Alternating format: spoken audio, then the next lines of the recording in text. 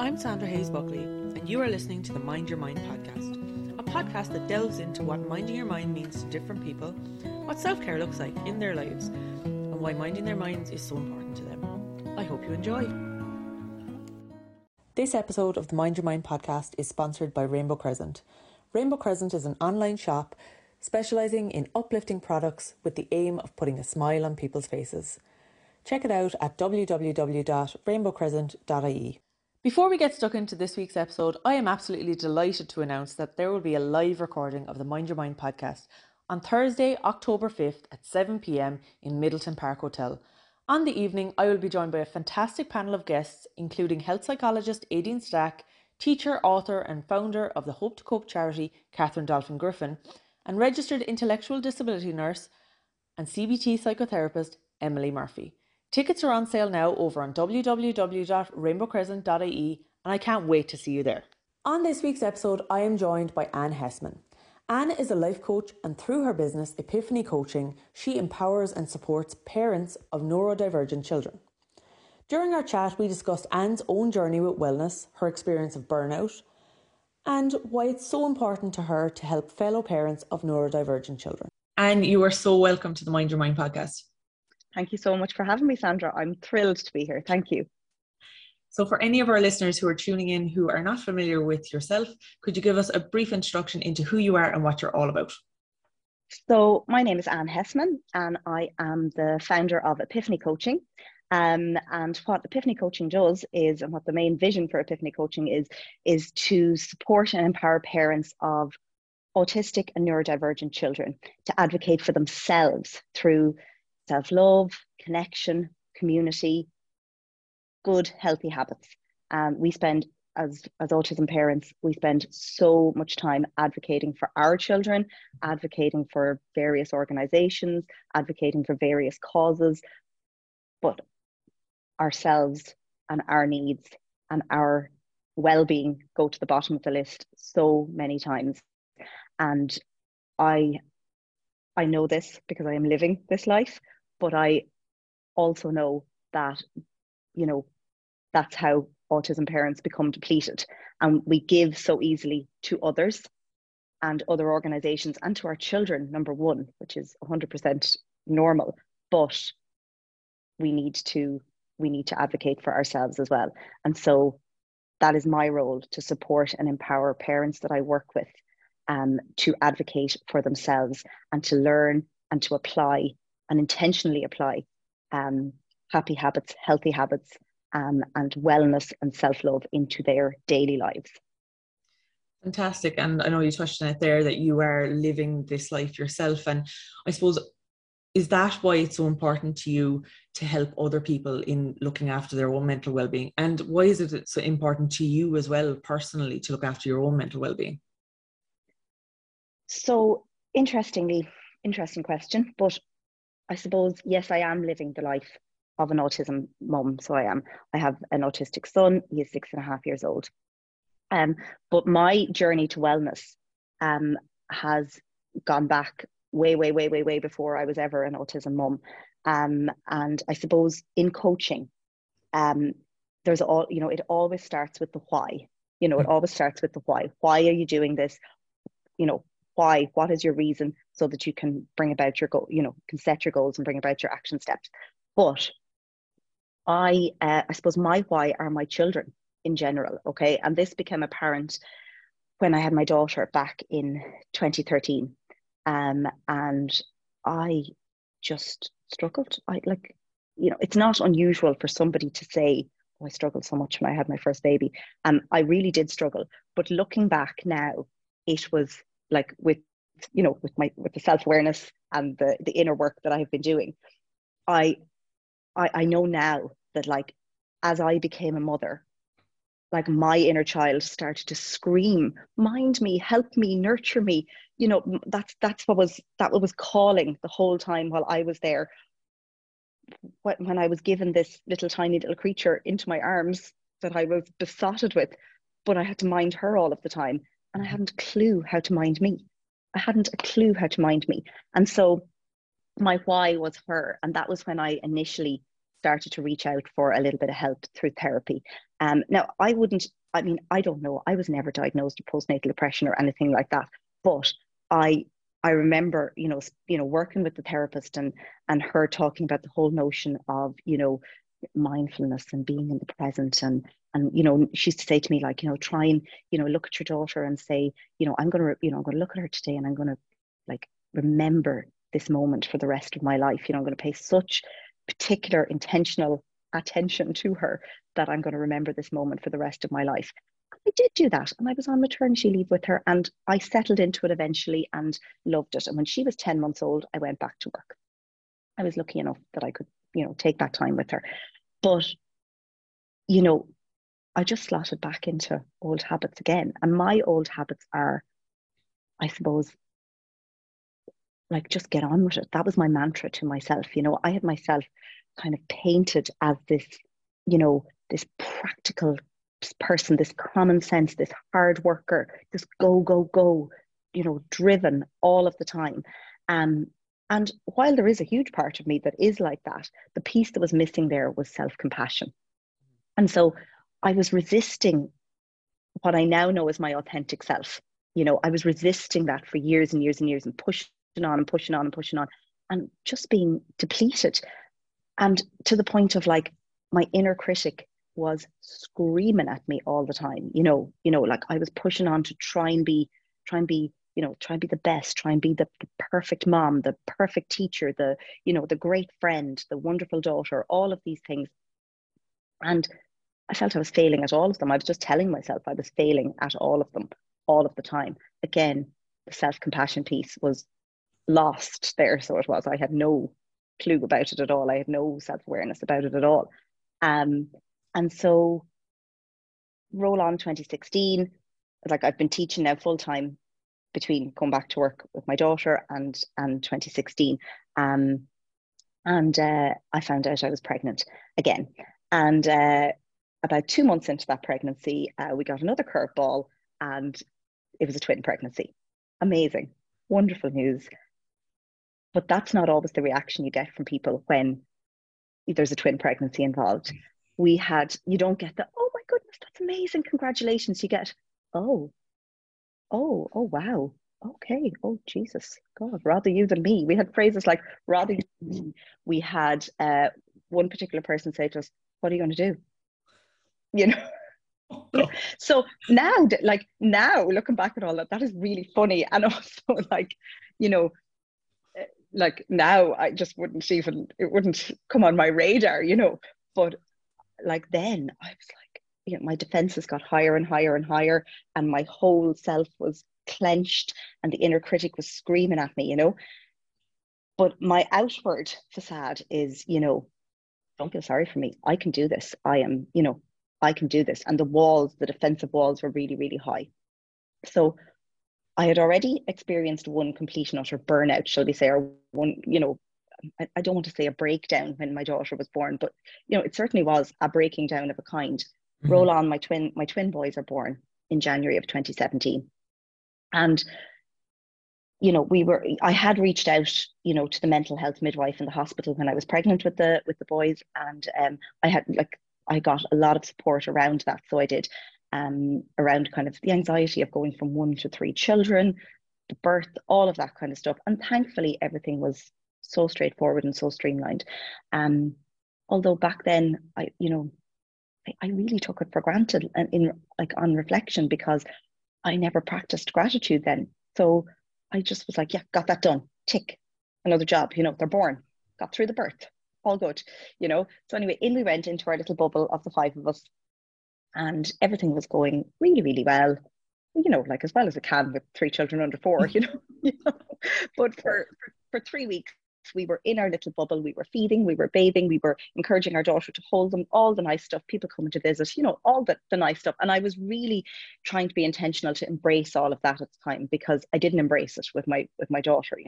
So anyway, that was all good. And my boys were 3 weeks old, and my father died really suddenly. And to add kind of a complication to that, we hadn't had the best relationship for a few years before that. So all of a sudden the rug of comfort was pulled out from underneath me, and I was, I had to go back into my family of origin again, go to the funeral, all of that, whilst managing, the three children under four. But really, again, looking back on reflection, I didn't deal with that grief for a long, long time, because I just threw myself back into motherhood again. I threw myself back into, keep going, don't feel sorry for me, I can do this. The walls were up high. That's, I won't let anyone see a weakness. That's the way my mind was, and that wasn't making me, that was feeding into my self-worth the way I was at the time, But all the while, you're doing it wrong, they're not sleeping, this, one of them didn't like to feed, one of them struggled with wind, all of these kind of things, you're doing it wrong, you're doing it wrong. That was the inner critic all of the time. So I suppose fast forward then to 2019, and in the meantime, then we had to move house, get a bigger house, more kids, bigger house.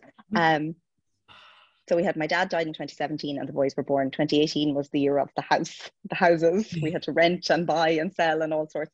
And then 2019, then I remember starting 2019 and saying, no big life decisions in 2019, but it didn't really go like that, because in 2019, I ended up taking a secondment to another school to job share. And I was doing it again for my family because I wanted to continue to job share. I didn't want to work full time. But by the time September 2019 rolled around, I had hit the ultimate burnout. But I resisted it the whole time. And so I was, massive anxiety, not sleeping, like constantly criticizing myself, to the point of I had convinced myself I was invisible, like actually convinced myself I was invisible. Walking around my new school, my new place of employment, I was convinced that neither children nor other teachers saw me. And I really, really genuinely believed that. So, I was not in a good place. Mm-hmm. So COVID actually and lockdown came at quite a good time, in the sense of I was so burnt out from the rat race. I was so burnt out from the mornings, getting the kids out, all of these things, that everything slowed down. And I was like, this is amazing. We're all at home together. We can all just be. And I like, there was sides of lockdown that really, really, really suited me, the slower pace. And I became very aware that, God, I don't like living this fast life at all. I really don't. It's really feeding into my anxieties. So my business is called Epiphany Coaching. And because it's called that, because I would say I have had 3 very significant epiphanies over the last few years. And that, that's kind of the impetus for it, So during lockdown, it kind of became apparent that, my son I always kind of knew he was, I say, different in inverted commas to my other 2 children. But, I would have always put it down to, like, he's like one side of the family and they're like the other side of the family, or like, he looks like one side of the family and, they look like the other side of the family, or, he's quieter and they're louder, and, all of that kind of stuff. Yeah. And, and I'd be a big believer in, like, child-led. He didn't walk until he was like nearly 20 months, but that's okay, that's totally fine. He didn't toilet train, until nearly 4. That's okay. I'd be a big believer in just letting them lead like that. But it's when, say things like we would be out the back during that lockdown in the really fine weather, and we'd be playing with water, and he would like become so distressed, like to the point, it's not like, oh, I don't want to play with that. It to the point of this was a sensory nightmare for him. And we had so many of those incidences during lockdown: Play-Doh, baking, any kind of messy play, water play. It was a sensory overload for him, sensory nightmare.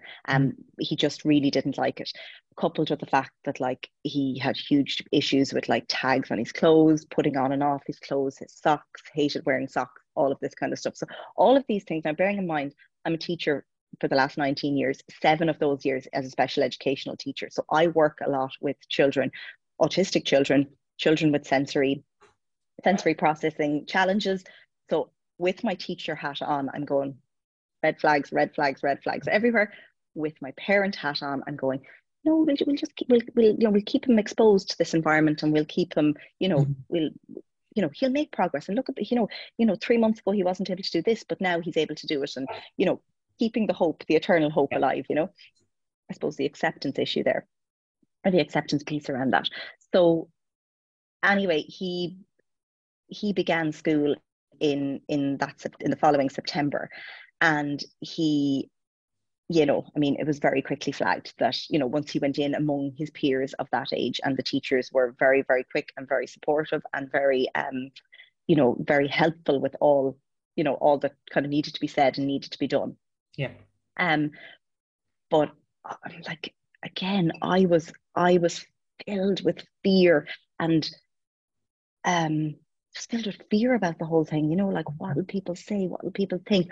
I'm the teacher I'm the special ed teacher with the autistic son, like, no. So these are all my fears and limiting beliefs now. And I suppose, like, and I teach in the school that he's going to as well. Okay. So I had a huge stigma around that in my head, like my colleagues, oh my God, I'm going to be judged. These are all my inner critic screaming at me the whole time, and I suppose push through. So by the time the end of 2021 rolled around, I had to do something. So I had, and I suppose my first epiphany was that I needed to accept what was happening for what it was. Mm-hmm. And I can literally remember the day this happened. Okay, so we had gone a little holiday down to Galway, and we were all just kind of hanging out in the house. And my son was just playing away, doing all, like, he was stimming, and he was so happy, and he was out, and he was, running around in circles and playing some imaginary game out the back himself. And I had this moment of, like, pure joy just watching him, like pure joy watching him. Like, a lot of these things, I'm like, oh, joy watching our kids, but this came from such a place of feeling. And oh my God, it doesn't matter. It doesn't matter what label anybody ever puts on him. Like, he is himself. He is himself. He's quirky, funny, and he is so funny. He's like warm and gentle and kind, and he's so sensitive. But he is him. He is himself. My son, our son, and it was like something lifted from me, like a concrete block was lifted off my shoulders. God, it was an actual epiphany. Like, if you could have, that cartoon moment of the light bulb, the eureka going off over your head. Yeah, exactly. Oh, like in a cartoon. That's what it felt like. I remember saying to my husband, sure, what the hell? Like, but we need to get the supports in place for him. And that's where we had to start advocating for him then. Now, bearing in mind as well, before that, I had him in the system with my teacher hat on, because I was having him assessed for everything but autism. Does that make sense? We had sent him to play therapy, we had gone to occupational therapy, we had gone down the road of all of these things, because, I thought this is what was going to help him. So anyway, that was epiphany number one, the acceptance piece around my son and autism. And once that happened, it was like, we talk about the flow, like not forcing things, letting things flow in life. And that has been a game changer for me, because I have been that ultimate control freak. I have been that keep everything under a tight rein, and control it, manage this situation, and that stands to us very well in terms of, stands to me very well in terms of, how I run my house, how I do my job, how I teach, how I, like, make it happen. I go to work, and then there's a dinner on the table, and everyone has to be out the door by 5 o'clock for activities. That stands to me very well in that respect. But controlling the uncontrollables, that's not possible. That's not possible. And so the epiphany of just letting that go and accepting, that that was just magic. It was absolute magic. So that was definitely the first of the three epiphanies that happened to me. And, and then we were able to then, like, things started to flow then. We were able to, got in touch with an amazing psychologist who assessed him, who was able to give us the report that we were able to put the supports in place in school. We then became so lucky to become part of an amazing autism community called Little Seeds through the Arch Club. And that has been an absolute game changer for my son, who gets to play and engage with other neurodivergent children every single week. And then for us as parents, we're connecting with other neurodivergent parents every single week. And that's where I've seen the need as well for, through that firsthand experience of speaking to parents. That's where I've seen the need for, we're constantly advocating for our children. So, like, just to give you like a little flavor of how we advocate for our children,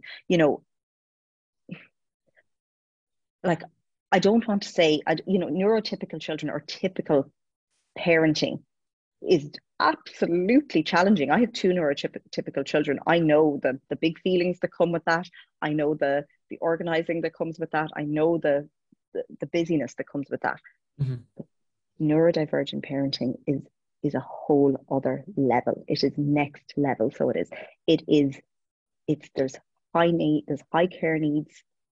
There's staying ahead of them all the time to make sure that they stay regulated, that they stay safe, that they stay feeling, safe and happy. And I suppose even just to give you a flavor of, like, a typical morning in the house is that, my two neurotypical children get up, have the breakfast, get dressed for school. There's plenty of, he did this and she did that. There's plenty of that kind of carry on going on. But they can do it. Mm-hmm. My neurodivergent son needs to be woken up, probably an hour earlier than them. All right, okay. He needs to he what we would call like hypoarousal. So it's like he's zoned out, shut down. It takes him ages to come to life when he wakes up. Mm-hmm. So he comes down the stairs, or we might sometimes often have to carry him down the stairs on a particularly challenging morning for him. He might need to sit under the weighted blanket for some sensory input. He might need deep pressure massage on his legs, on his arms, on his head, for a few minutes. He will need a cold drink, and he'll need something crunchy in his hand while he's having this massage or he's under the weighted blanket. And this slowly but surely brings him to life. Okay. Mm-hmm. Now, bearing in mind, my husband and I are getting out the door to work. Our other two children are saying, where's my football boots? I was swimming today. Mom, will you do my hair? Where is this? Have you seen my uniform? This is a whole other level of needs when it comes to parenting. So it is. So by the time, like, I work part-time, by the time sometimes on my off days or my in days, when the children are gone to school, like, just absolutely, I realized sometimes I was realizing that I hadn't even taken a breath, like literally hadn't exhaled all morning.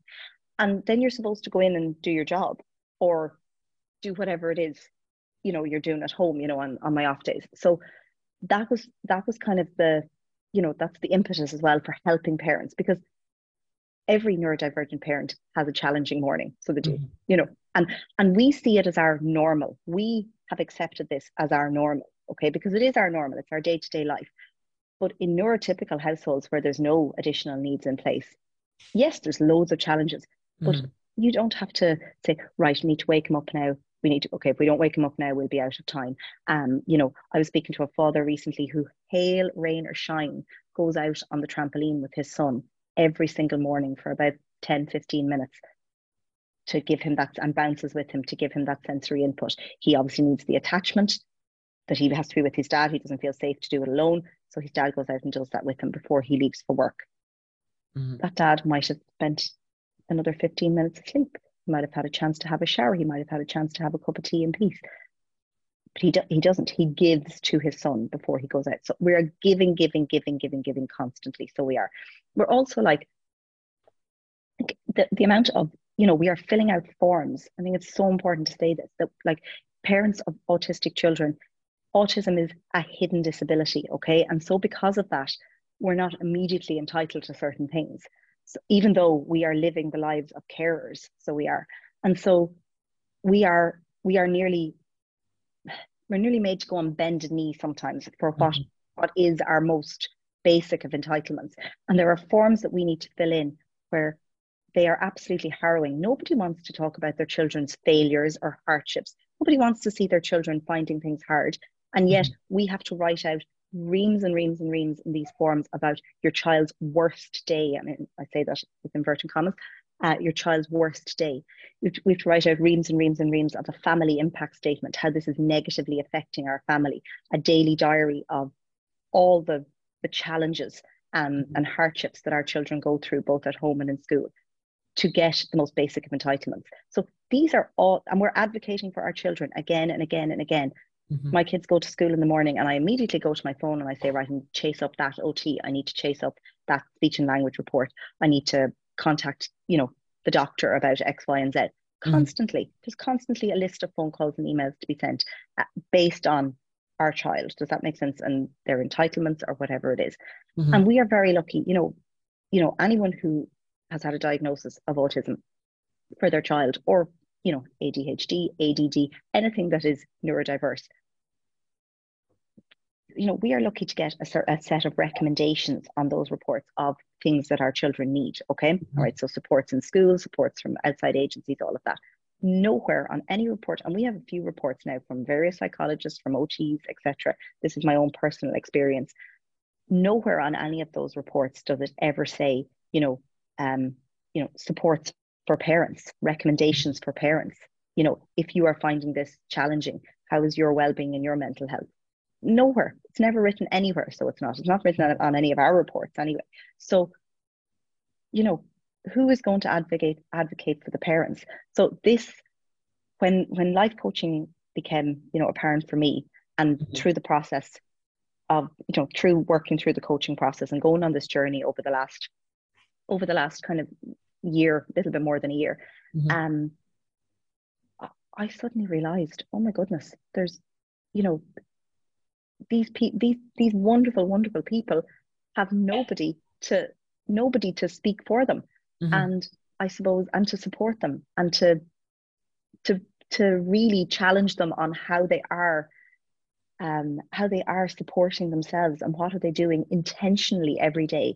It's Mhm. not an absolutely utterly spent and I've nothing left in the tank. I might book in and get a facial, or I might get my hair blow dried. All lovely things. I love nothing more than that myself. But the little intentional daily habits that are just crucial and free. They're all free, Sandra. You don't need to be spending money on them. They're all free. So, excuse me. They those that that was again another epiphany of mine, that these are the people that I can support and I can connect with and bring people together through community and connection, and really hone in on, let's mind each other. Mhm. Fantastic. And I suppose you mentioned there that a lot of these things are free. And I suppose what are the things that you use yourself, or what are the things that you advise people to bring in as daily habits that you So can use to kind of look after that side of things? so personally, I'll tell you, and this is my I suppose my third epiphany was, I had been walking on the beach. I'm from the country. I'm a farmer's daughter.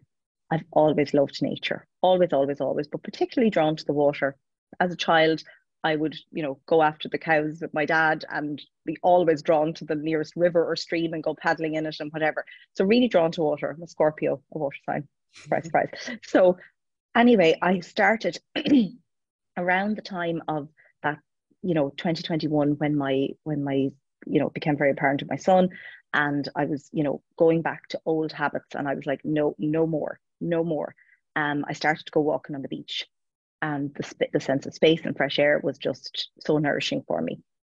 And but I always looked into the sea and I was like, oh God, it'd be just like amazing to be able to get in there, like to get in there.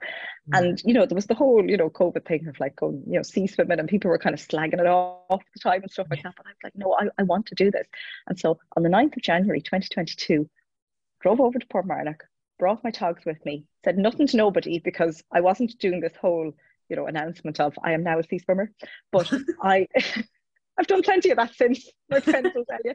But what you call it, I brought over the togs and I just literally ran in. Okay. And the way I, again, like that moment for, the light bulb goes off over your head, it was like, got into the sea and it was the 9th of January. So, pretty cold. And I remember just ducking down and screaming, but it was like that, that procedure that some people have in hospital where it's like if they have a heart murmur or they have an irregular heartbeat where they stop the heart and they start it again. Does that make sense? To kind of shock them. And that's how I always compare it to. I got into the water and I literally, my whole body went into shock.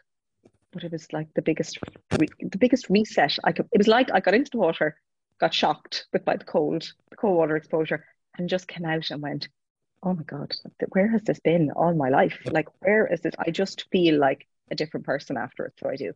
And I suppose then I started to incorporate that regularly. So completely free. Doesn't cost anything, only I suppose the diesel to go over to the beach. Um, but I started incorporating that more and more. Like any off day I had, I started to go there, mostly to get into the sea, sometimes a walk, sometimes both. Then, the connection happens, that beautiful connection happens, Sandra, where I started to like connect with other people, other like-minded people, and align with them. And, oh, I love going to the sea too. Would you like to meet over some morning there for a coffee? And we'll go for a quick dip and have a coffee and a chat. And those chats that happen on the beach after a sea swim, when you're at your purest, I suppose, you've just been into your heart is so open. It comes from such a place of feeling.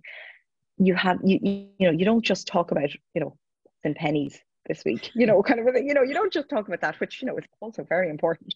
But, you talk about the real stuff. And I am all about the real connection, like give me your pain, give me your fears. I am all about that. So I am. And as a coach, that's what I'm about, digging down deep into your why you're here, digging down deep into it and really figuring out what is it that's blocking you? What are your fears and limiting beliefs? What happened in your past that has, in your conditioning that has brought you to this and that has maybe kept you stuck in certain patterns, and then the beauty of discussing that and really drawing it out of the person. How can we change this? How can we remove this block? And it is always so possible to remove this block. And then you create this space. This space is just magically created to bring in these habits, to bring in these wonderful self-care, self-love, change the story in your head. We talk about like the brain. We're absolutely able to rewire our brains. We absolutely are. We talk about like good habits, and I'm paraphrasing wildly here. So I was speaking about this with a wonderful client yesterday morning, where like it's, a new habit. Within 2 weeks, you feel it. Within 4 weeks, you see it. And within 8 weeks, it's just part of your life. Yeah, so it is. It's just part of, you're just living it. And I would say sea swimming for me, was one of those things. Does that make sense? It's just part of me now. So it is. Like, and I don't live by the sea, so I don't get to do it every single day. But I know myself. It's funny when I don't do it, I feel the effects of it. Does that make sense? It's when it's taken away from me. That's when I go, no, need to go back there now. Yeah, it's amazing. Actually, a lot of people on the podcast have said that the biggest thing that they notice is when they don't do their self-care is the effect that has. And isn't it interesting actually that you say, you're at your freest after your sea swim and you have come from a place of resistance, as you said, and that really kind of being blocked from, in being in that flow and being able to share and open up and everything. And now this has opened up a whole new world, I suppose, really for you. Exactly. And how coaching and really effective coaching can do that. Does that make sense? But yeah, and you're so right. Like I see myself up until kind of late 2021, 2022, clenched, like a fist, like completely clenched. And in that mindset of like, it's so hard for me and it's not hard for everybody else. And, why is this happening to me in my life? What have I done to deserve this? All this, that kind of narrative, that real kind of dense energy, not, just not like a victim mindset, I suppose, for want of a better expression, and like now like, and I'm not saying sea swimming has just opened that up. It's been an awful lot of, Mm. you know, I suppose asking myself some really challenging questions, being supported by a life coach, completely connecting with, you know, some very real people that, you know, are very willing to have those open conversations, you know, and share some of their experiences. And then you know, the sharings. This is the power of community. You know, Mm. this is the power of community. And I suppose this is the impetus for my business and for Epiphany Coaching, is to enable the person to have that epiphany, to, you know, open up, and then to create the connection and create the space. You know, it is magic when it happens, because then the flow comes. You know, then the the we stop forcing things. We just stop forcing things, and it is quite literally just let it go and let it happen. You know, let life happen. So it's like my son, he's autistic. I couldn't stop that. There's no way I could control that. You Mm. know, but, you know, tapping into it and leaning into it and accepting it has been an absolute life changer. But you know what? Not just for me or for, you know, my husband, my family, for him as well. You know, that like he has an understanding, will have an understanding of himself. He absolutely does have an understanding of himself, that he can be his whole self.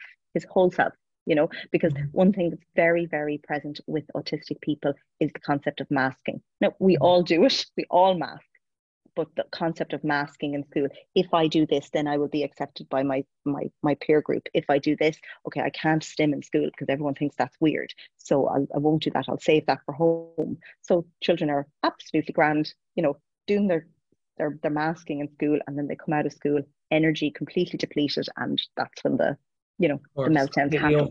overwhelmed. Yeah, Yeah. exactly. But to encourage, and again, this is where we're advocating for our children, but to encourage our children, our autistic children, to just be their whole selves, you know, Mm. that like, you know, you're not going to be everybody's cup of tea anyway. So Yeah. just let it flow and let it, you know, let it go, you know, Yeah. and that's okay. And I often say to my children, to the children in school that I work with, you know, I often say, if you add "and that's okay" to the end of a sentence, there's the self-love, there's the compassion, you know.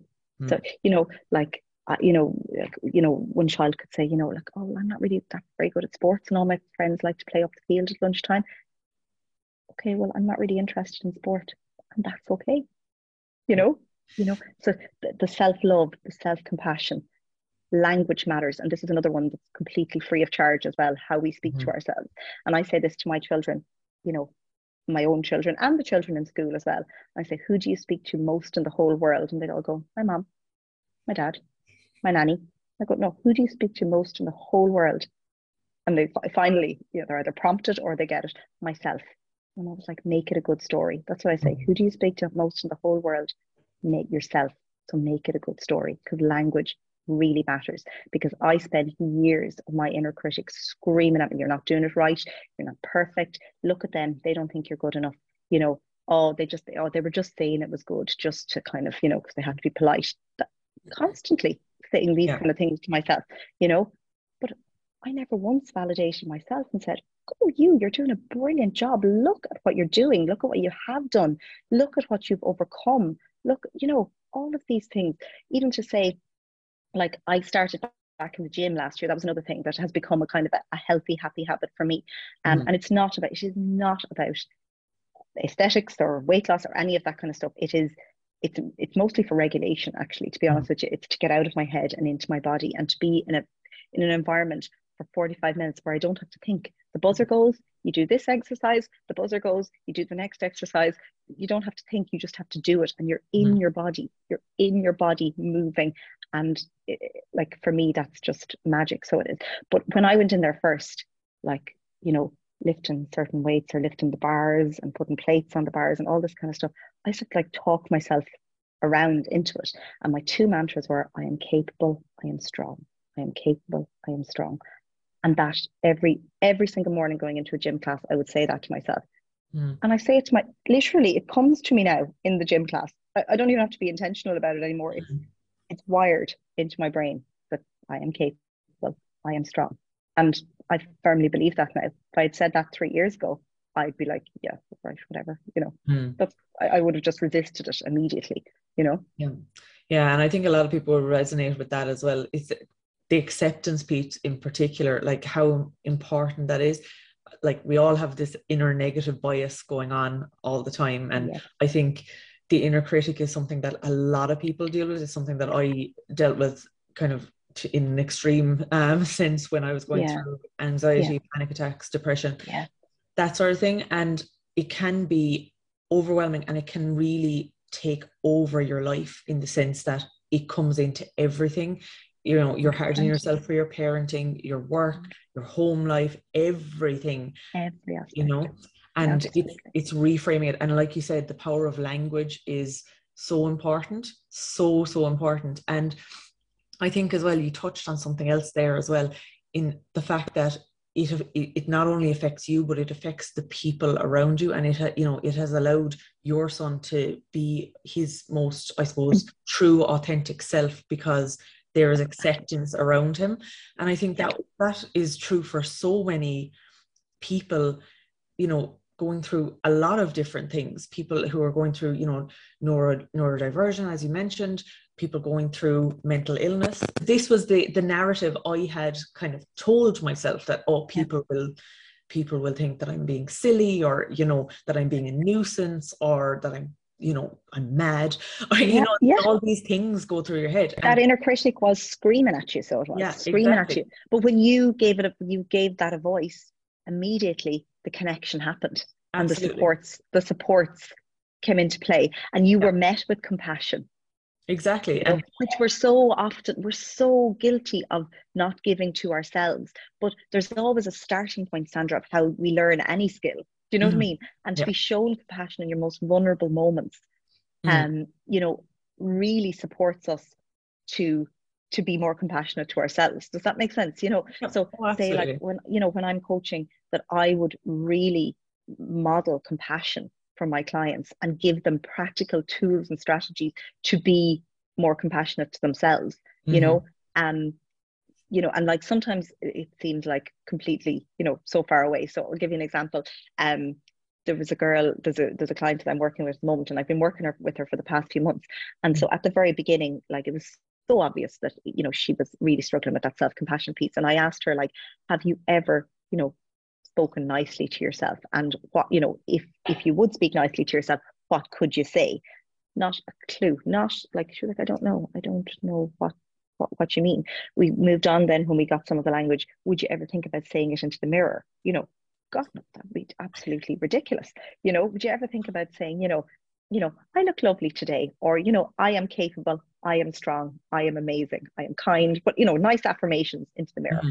And yesterday, sorry, the day before when we were working together, she said to me, we did a little comparison on, the very beginning of our work and now, and she said, I knew it all on an objective level. But she said, I never felt it.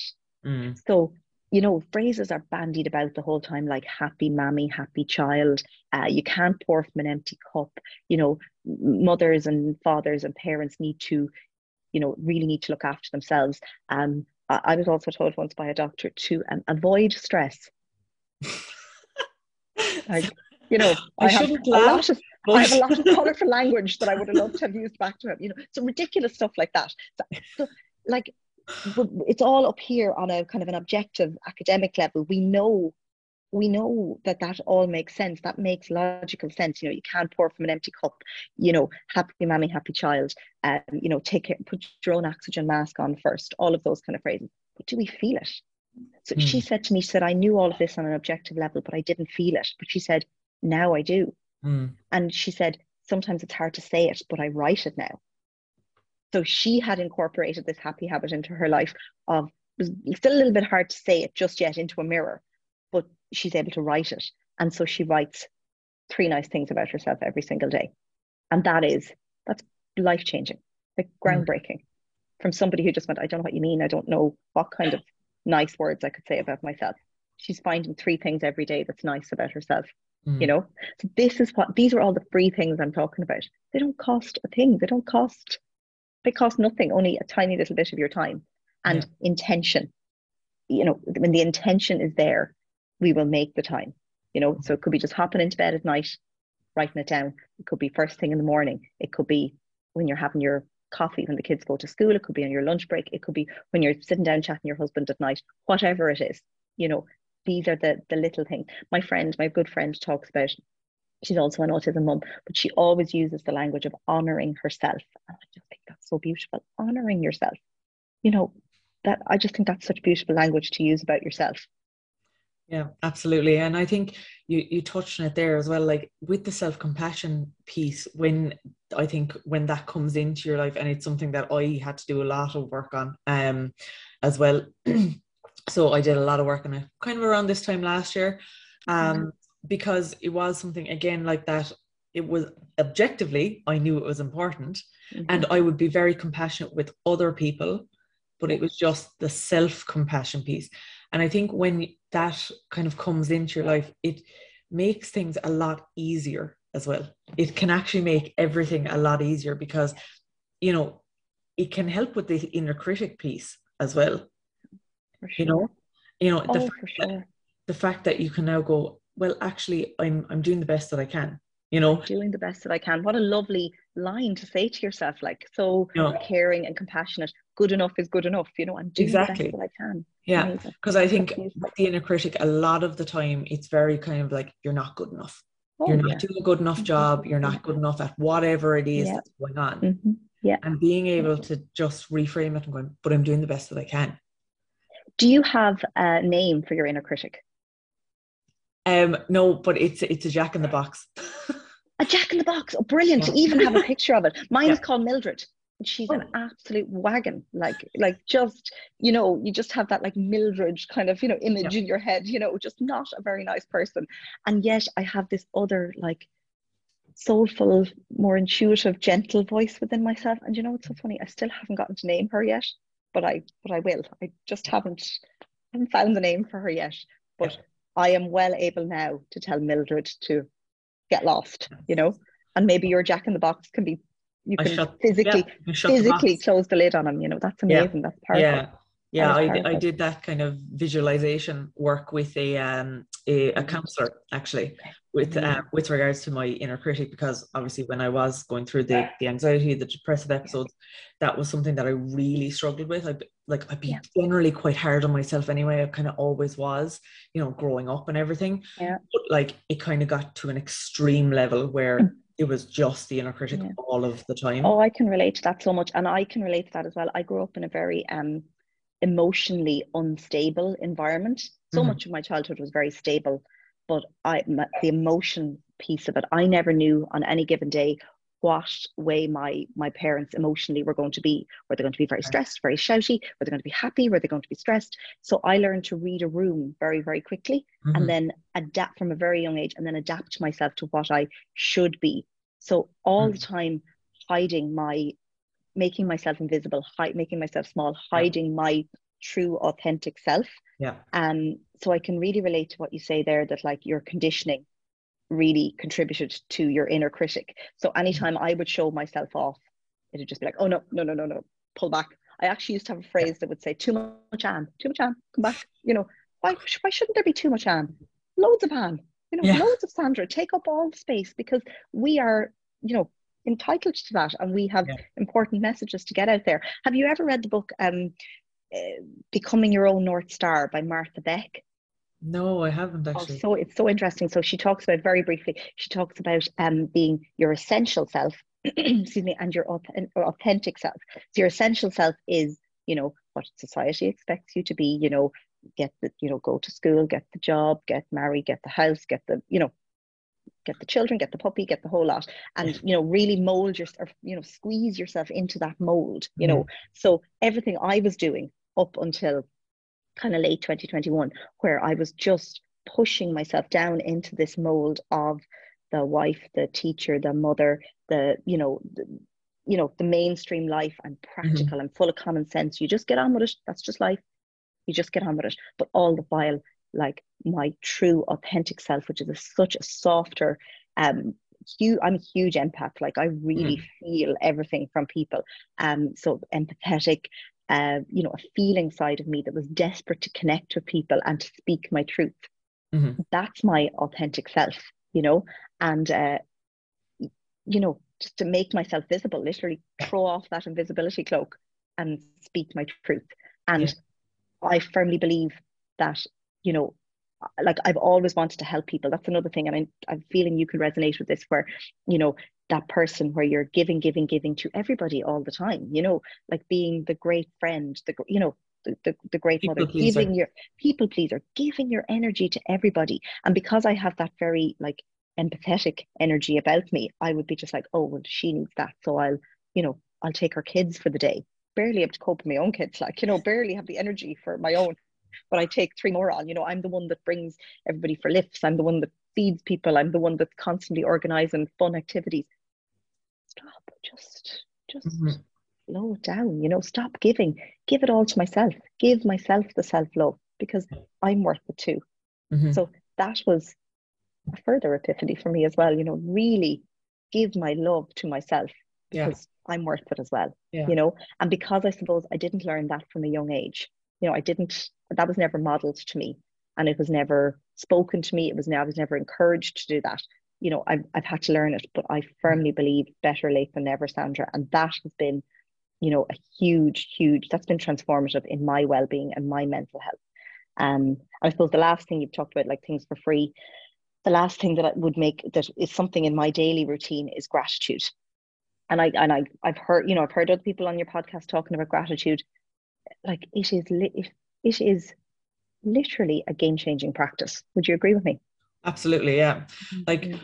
it's something that I know I spoke about this on another episode, but it's something that was introduced to me by a counselor again when I was really in the depths of Yeah. kind of Mm-hmm. everything. And I remember her saying to me, right, I want you to write down three things you're grateful for in a day, and then one good thing that happened in the day. And I remember being like, three things I'm grateful for.